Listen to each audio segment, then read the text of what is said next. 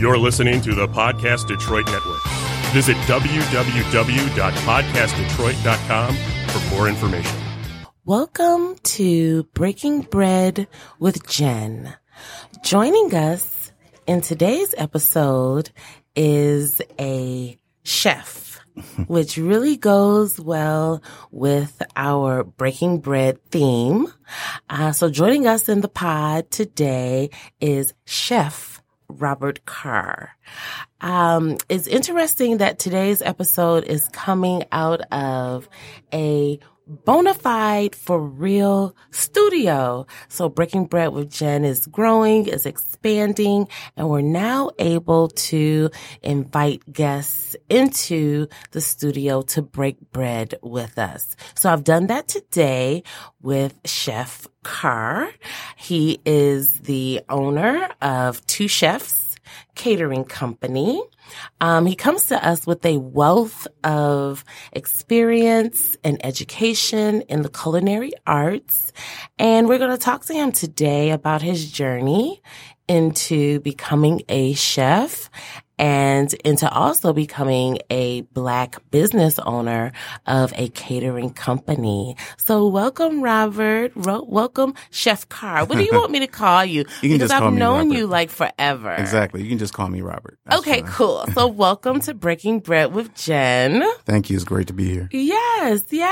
Cool. So tell us a little bit about your culinary background. Basically, I started cooking when I was about 8 or 9. It was mostly out of survival.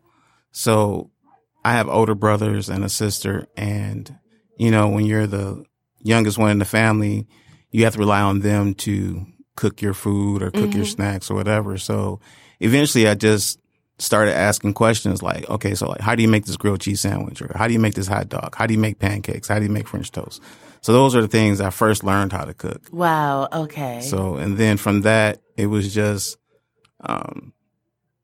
my friends would come over, you know, after school or whatever. So I would cook myself something to eat, and they were like, hey, cook me something too. So I would cook for my friends, and then. What kind of stuff would you cook for them? Oh, it was basic stuff like a grilled cheese sandwich and homemade French fries or hot dogs and homemade chili or something like that. Okay. And then when my cousins would come over, same thing, you know, instead of waiting on my parents to get up and make us breakfast, I would just get up and make us breakfast. And, oh, wow. You know, and kind you of were like how old effort. Doing this? About 9. Wow. About 9. Okay. About 9. I didn't have a fear of the, we had an electric stove, so I didn't have a fear of the gas or the grease or anything like that. See, I grew up on gas, on gas stoves. Yeah. And how you cook on a gas stove is different than how you cook on an electric stove. True I think story. a gas stove, to me, cooks better. It does. You know, I've had a gas stove all my life until I bought my current residence, which has electric. It doesn't even have a gas line to get a gas stove. And you do have to like tweak how you prepare food on a electric stove as opposed to a gas one. Yeah, with gas, you have better control of your heat. Okay. So, you know, with electric, you have to find where you're comfortable at. You know, with gas, it's like, okay, you see the flame is hot. Yeah. It's easier to adjust. Yeah. With electric, you got to kind of play with it to see, you know, where you want to be at. Yeah. Okay. So look, tell me about when you decided to go to culinary school. I feel that here in the Detroit metropolitan area, I feel that our community colleges have some of the best culinary arts programs that this region can offer. I, for one, because I live in that particular community, I, for one, support the Henry Ford Community College Culinary Arts Program. During the holidays, they have bake sales and they have a restaurant there where they train hospitality and serving and all of that. But you went to Oakland Community College, right? Correct. Okay. Tell me about how you decided to enroll. That was something that you wanted to learn about and be actually degreed and certified in, and you chose Oakland. Tell me about that. Well, first, I started working in restaurants when I was about 16. I worked at like Taco Bell and Chi-Chi's. And then, I used to love Chi-Chi's. And then a new restaurant opened in Southfield. By this time, my family moved to Southfield. Okay. And it was called America's Pizza Cafe, and it was a subsidiary of Little Caesars. Okay. So That's some history. yeah. Because I didn't know that they ever were called anything but Little Well, it was Caesars. always Little Caesars, but they wanted to have kind of like California Pizza Kitchen. They actually got the idea from California Pizza Kitchen. Wow. Interesting. Okay. So they had strong ties with Schoolcraft. At the time, I didn't know I was making food classically or making things. Well, back then, everything was made in-house. They didn't like really outsource the dough or anything like that. So the managers there kind of got me interested, and I took a strong interest in it.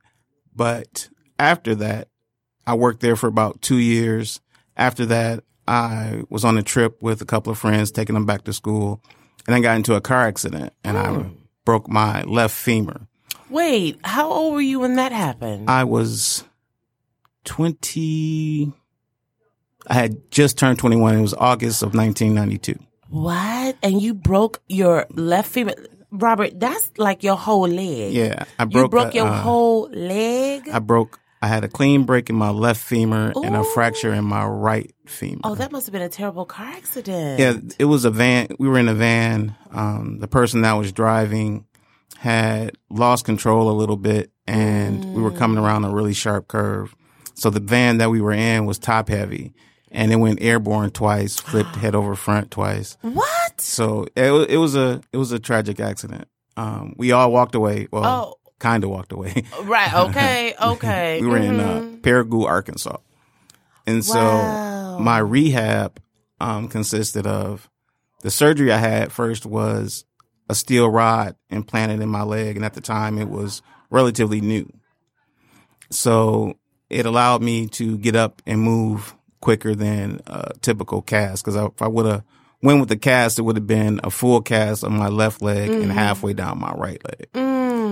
So it took me about 1.5 years to finally get up and walking around comfortably and build some strength back up.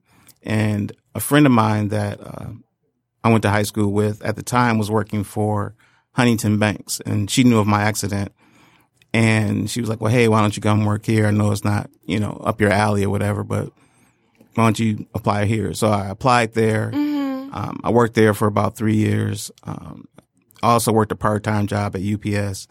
And at that point, I decided I wanted to go back to school. I wanted to go to school. Okay. And at first I wanted to go in for restaurant management. I was thinking since I was in banking, I might try that, but it wasn't where my heart was at. Right. So I decided, hey, let me go into restaurant management.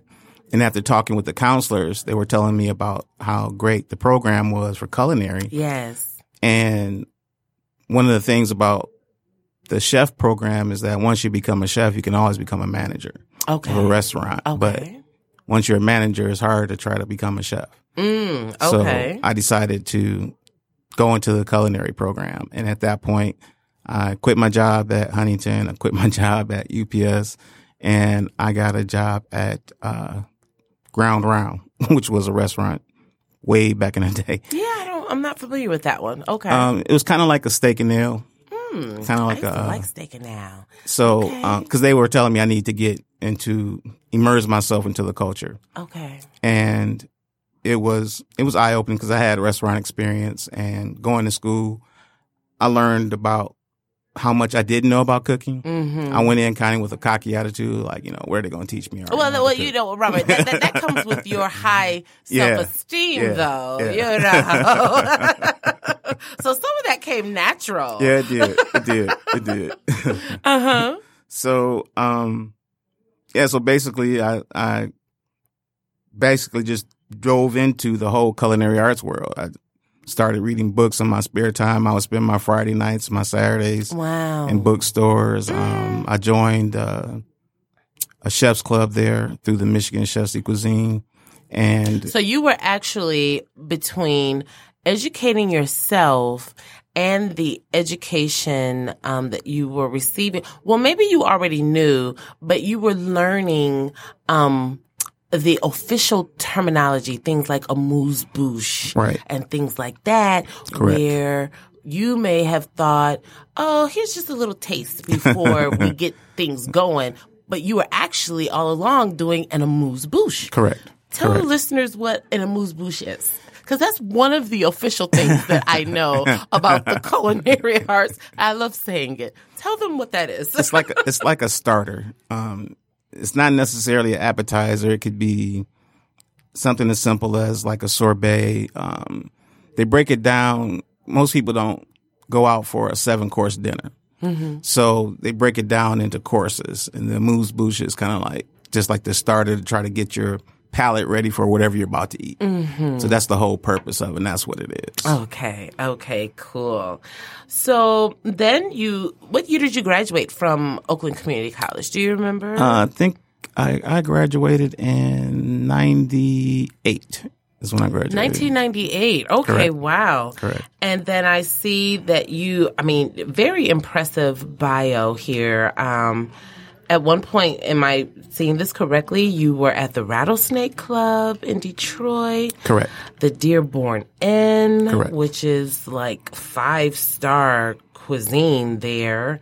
One of the things that I love on your bio, which I was just talking about this with some friends, I see that you used to be one of the chefs at Hudson's. Correct. And for our international listeners, which we do have some, and for some of our listeners not in this region, Hudson's is now what people are familiar with is Macy's and the Macy's department store. And the Hudson's department store used to have a restaurant. Correct. You still do.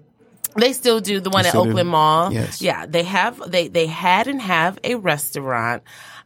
They made at the time some of the best chocolate chip cookies, but they actually had very nice entrees, and so you used to work there. Correct. As one of the chefs. So Correct. that's really impressive. And then I see that, if I can get the name correct, is it Aramark? Correct. Aramark. Correct. One of the things that has always impressed me about Aramark is at the time, and I don't know if they still are the vendor for Cobo Hall, but it was Aramark that would put on the NAACP That is true. Freedom Fund dinner. That is And true. the NAACP Freedom Fund dinner here in Detroit is actually in the Guinness Book of World Records as being the largest sit-down dinner in the world. Well, I help with that dinner. Okay, tell me about that then. Okay, so Aramark is one of the largest contract food service management companies in the world. Okay. So they have seven different lines of business. With Cobo Hall, it was in their arenas and sports venues division. I worked in business services at Blue Cross Blue Shield. Part of my job was to go to other venues to either help open new accounts, travel the district around the state, and basically they would just send me out to whoever needed a certain skill set, I would say. So with the NAACP dinner, it was, like you said, it's the largest plated dinner. Okay. Well, it was one of the largest plated dinners. Mm-hmm. And chefs from all over the company would go in and help. We would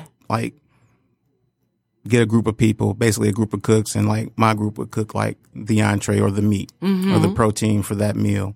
Another group would probably make the starch or the side or the veg. So then it's just like a puzzle. It just all comes together at one time. Wow. And then you have groups that plate. So like one group might finish plating like a couple of hundred plates. Then they go and help the next group plate a couple of hundred plates. Wow. So you move around until basically everything is all done. Mm-hmm. And then when you get 3/4 of the way done, they start to send the plates out. Oh, okay. They start to send the plates out because the integrity of the food, you'll start to lose it after so many. Okay. You know. So you guys are like humping. Those Yeah. plates for that NAACP Freedom Fund dinner are not pre-made sitting in a warmer somewhere. You guys are actively Correct. plating Correct. and preparing. I never knew that. Well, most high-end banquets do it that way. Okay. It's kind of like you want to get so far ahead to start so that the food is not sitting in the hot box, because if that food sits there, it's still cooking. The plates are already at about 190 degrees, and then the warmer could be anywhere from like 200 to 220 degrees. Okay. So that food is still cooking. Okay. So like steak, for instance, I can make a medium rare steak, which is pretty much standard. By the time it gets to you, it's medium. So Right. you have to take that into consideration, the time, how many people. So yeah, a lot of places, they start off, but they don't sit it there and then wait for all of them to get done and then ship them off. You can definitely tell when that type of thing happens, Okay. because the quality of your food, you'll know. It'll start to glue together. Yeah, something maybe rubbery Right, or right. Yeah. I've had some. I think in my lifetime, I've probably had one or two not so good experiences with banquet style dining like that. But for the most part, it doesn't bother me. The standard chicken dinner that you get when you go to those kind of events. So that's impressive that you used to work for Aramark. A lot of people may not be knowledgeable of that company and what they all do for the culinary They do a lot. industry. But yes, they do a lot. And They do a lot. you kind of cannot not be good to work for them. Well, that and most chefs don't like to go into contract management because it typically doesn't pay as well as a freestanding restaurant. Okay. So for me, I decided to go work. It was a goal of mine while I was in college. I researched them and said, hey, I would like to work for this company. I knew they had tons of advancement opportunities. I knew I wanted to work for a big company. I wanted to have like a human resource department. I wanted to have really good benefits for my kids and for my family. So I made the decision to, seek them out so that I could have a better quality of life versus working, when I worked at the casino, it was anywhere from 50 to 70 to 80 hours in a week.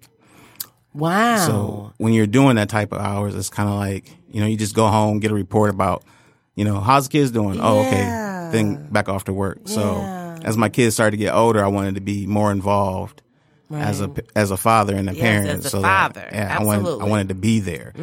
So a lot of chefs don't, when they come to work for Aramark, it's a huge transition because now where you may have complete autonomy of who you order from or what you want to do with Aramark is pretty much a standard. It's like a set standard, depending on the account that you're at.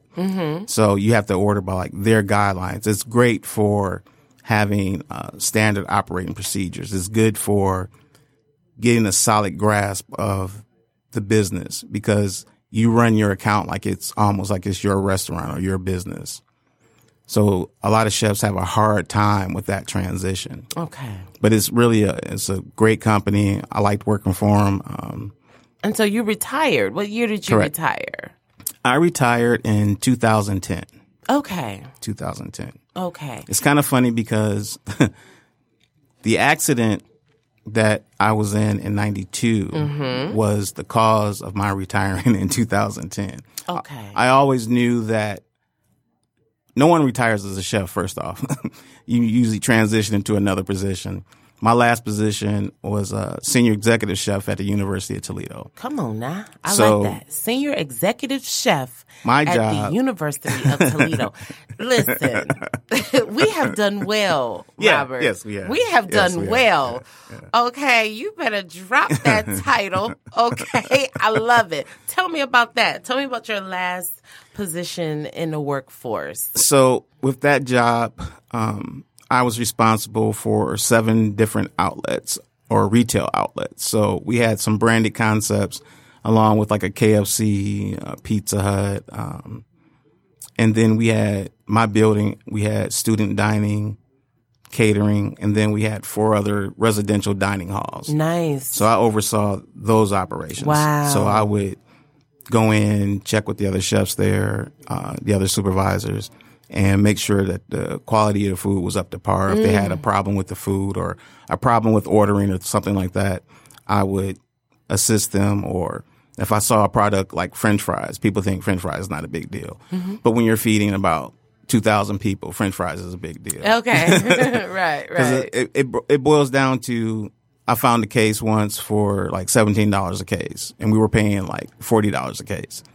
So that kind of savings helps out our client. It helps out the business. And so we have to pass that information along throughout our district and throughout the other groups in our group. So basically I was in charge of quality, food costs, safety. I wore a lot of different hats. My main focus was catering and kind of like the VIP stuff. So like if the president of the university had a function, I would oversee that function.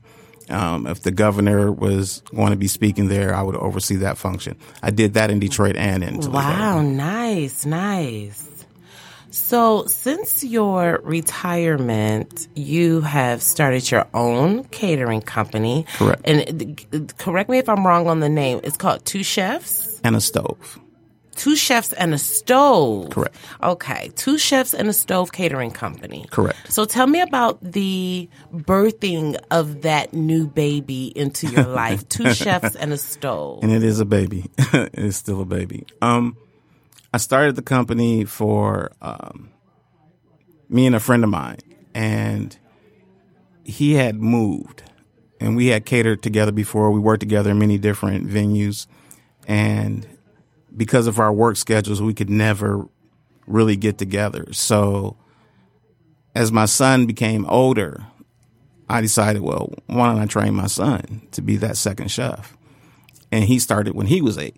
He started when he was 8. And he took a healthier interest than my daughters did. Mm-hmm. So he would stay in the kitchen with me. And so I said, well, this will be my partner. I'll just bring him up in the business, and at least he'll have that trade. I don't want him to go into the business, but he'll have that skill set if he ever decides to pursue it. Okay. So we've been doing it now for about 5 years. Okay. The beauty of being retired is I can pick and choose when I want to work. We may do anywhere from a good year, we may have 20 events. Wow. Okay. So, and it doesn't sound like a lot, but you figure it's 12 months in a year. And if we do 2 events a month, yes, yeah, it takes a lot. It takes a lot when you're doing everything yourself. For full disclosure, I have eaten some of your food at your home, and this is what I want the listeners to understand, that even if Chef Robert is doing something casual just for friends and family, the presentation and the layout is over the top. Okay, just beautiful fruit spreads, just the presentation of everything. It's very professional. Not that, you should throw things together for friends and family, but he really puts his heart and soul into everything that he makes for other people, even if it's just a casual set or get together at his own house. So tell me what type of events you do. And I'm sure the range is from anywhere from a backyard barbecue to a bar mitzvah. So tell me what events you do, would be open to doing, that you haven't done. What are some things that you have lined up for the future for Two Chefs and a Stove? Currently on our books right now, we have we're starting to get our Christmas business. So we do a lot of Christmas parties, family Christmas parties, a couple of corporate Christmas parties. We do a lot of work with the city unions. We do a lot of work with some of the elected officials. We did the town halls for Gretchen Whitmer and Garland Gilchrist. Did at you. Yes, we did. Now that is wonderful. Yes. I love that you guys got that opportunity. Yes. What did you make? Can you remember the menu that you made for? Well, so you did it after, did you do it while she was campaigning or you did it after she had already won? We did it while she was campaigning. So what they wanted to do was have these town hall meetings and kind of feed the people that were coming in to the town hall. So they wanted it really informal. So we did an assortment of wrapped sandwiches, homemade cookies, homemade potato chips, and homemade potato chips. Correct. So and not better made, but two chefs and a stove made potato chips. Correct. Come on, you guys. This is amazing. Okay, what else? We do a lot of, well, the most interesting one I can tell you that we did a birthday party for someone turning 50. Mm-hmm. And what she wanted was like a cooking class for her closest friends. So she had about 10 friends over. Nice. And instead of just having a regular dinner, she wanted them to participate in making the dinner. Okay. So we went over the menu. We brought the stuff to her house. She gave them all the cutting boards that they worked on while they were preparing everything. And I thought that was a really, really cool idea. Yeah. So we kind of did like an informal cooking class and demonstration at the same time. So when the people left, they were a little more knowledgeable about what they were eating and what it takes to make the food that they get at a restaurant. So you do, with two chefs and a stove, you do everything from intimate settings to corporate stuff. Corporate. Wow. Like you said, we do family reunions, everything. Do you do private chef? Yes. Would you come into someone's home? We've done that before also. Or rented Airbnb for a couple and be their private chef for the evening? Yep, we've done all of that. Wow. We do a lot of like small groups or like somebody's birthday or somebody like if you have a date and someone might call and say, hey, I want to do a nice dinner. Can you come over and prepare that meal? So we've done that also. Okay, cool. So how would someone get in touch with you if they were interested in hiring you? What is the process to get in touch with two chefs and a stove? We do have a Facebook page. It is under Detroit Flavor. We started a cooking show, a web-based cooking show called Detroit Flavor. And Two Chefs and a Stove is like the host of the cooking show. So they can find us on Facebook under Detroit Flavor, or they can find us just through our phone number. Our contact number is 313-269-7429. So what's the phone number again? 313-269-7429. Okay, and so that's how they could get in touch with you for hiring you. Correct. And about how much would it cost someone to maybe do something for a child's open house from high school or a wedding reception? Because those things are kind of popular. So here's the most interesting thing about my company. We don't have standard menus. We don't have a standard price list. We go solely on what you want and what your budget is. So if you say, hey, Robert, I got, 20 people and I got a budget of $500. So what I do is I'll say, okay, well, we start off with your ideal dinner, your ideal situation. And then we go down from there. Okay. So we try to make it fit. So you may say, well, I just want chicken and spaghetti. Mm-hmm. Well, that's a really common, like party food. So instead of spaghetti, we may do a pasta dish. So we might make like a pasta primavera. So instead of fried chicken, we might do like chicken marsala. Mm-hmm. So we're still giving you that pasta and spaghetti, but we're just doing it differently. So you work with people and their budget. All the time. Great. We like to provide, I look at it as blue collar catering. Blue collar catering. Okay. Correct. So we try to fit whatever budget, whatever situation. If you want something really high end, then we can do it really high end. If you want something like for just like an open house or something like that, every function that we do, people are amazed that we are a Detroit-based company. Okay. They simply are astonished. A Detroit-based Black-owned company. And that is important. It is. Very much so is. And it's very important to me. They always ask, we always get the question, where are we from? And who's the owner or where's the boss at or who's the chef or how can we get this for our function? Yes. So I usually tell them, like, you know, we're from Detroit. And they're like we're at in Detroit, like the city. Yeah. Not Metro Detroit. Exactly. We're from Detroit. Yes. And then I tell them, you know, I'm the chef, and I'll usually point to my son, and he's the other chef that And works with us. how old is he now? He just turned 16. Oh, bless his heart. So Bless his heart. we get some pretty overwhelming responses. But the most thing that I like for people to know is that something catered doesn't mean it's a far reach for you to have. Yes. Because we will work with any budget. We'll work with whatever situation. We'll work under pretty much any condition. We just did a party a couple weeks ago. It was a 70th birthday party. Mm-hmm. It was 100 degrees outside. Yeah.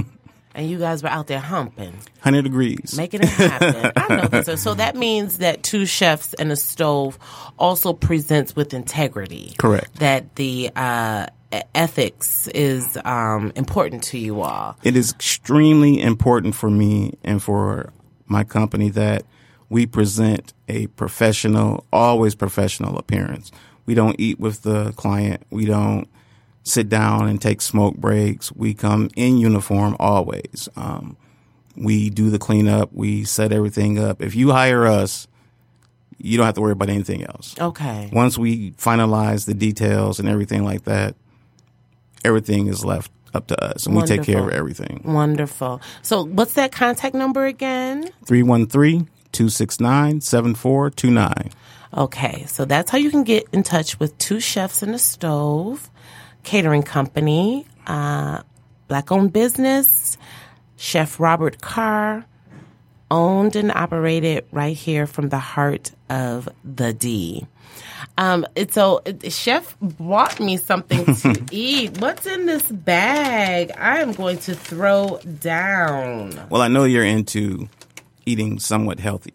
Somewhat. Somewhat, as we just talked about Chicken Shack before we started the episode. But So- what's in here? It looks like it's quinoa. No, I bought you a pasta salad, and Oh, I love pasta salad. our pasta salad is one of our signature dishes. We don't make a typical pasta salad. Okay. So it's enough. And the way we make our pasta salads is we take a hot pasta concept and apply it to like a cold dish. Okay. Only thing is different is like we never use like a typical Italian dressing for our pasta salads. We either make the dressing or we'll use like some type of way out different flavored Wow, dressing. so everything is like homemade. Wow. I love it. I'm going to enjoy eating that. I feel like I'm going to get a good movie and enjoy that, just really enjoy that. But again, to get in touch with Chef Robert Carr of Two Chefs and a Stove, the number is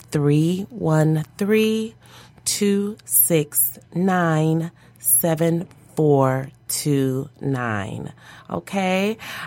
So as we close out, I always like to ask my guests of Breaking Bread with Jen what their favorite entree is.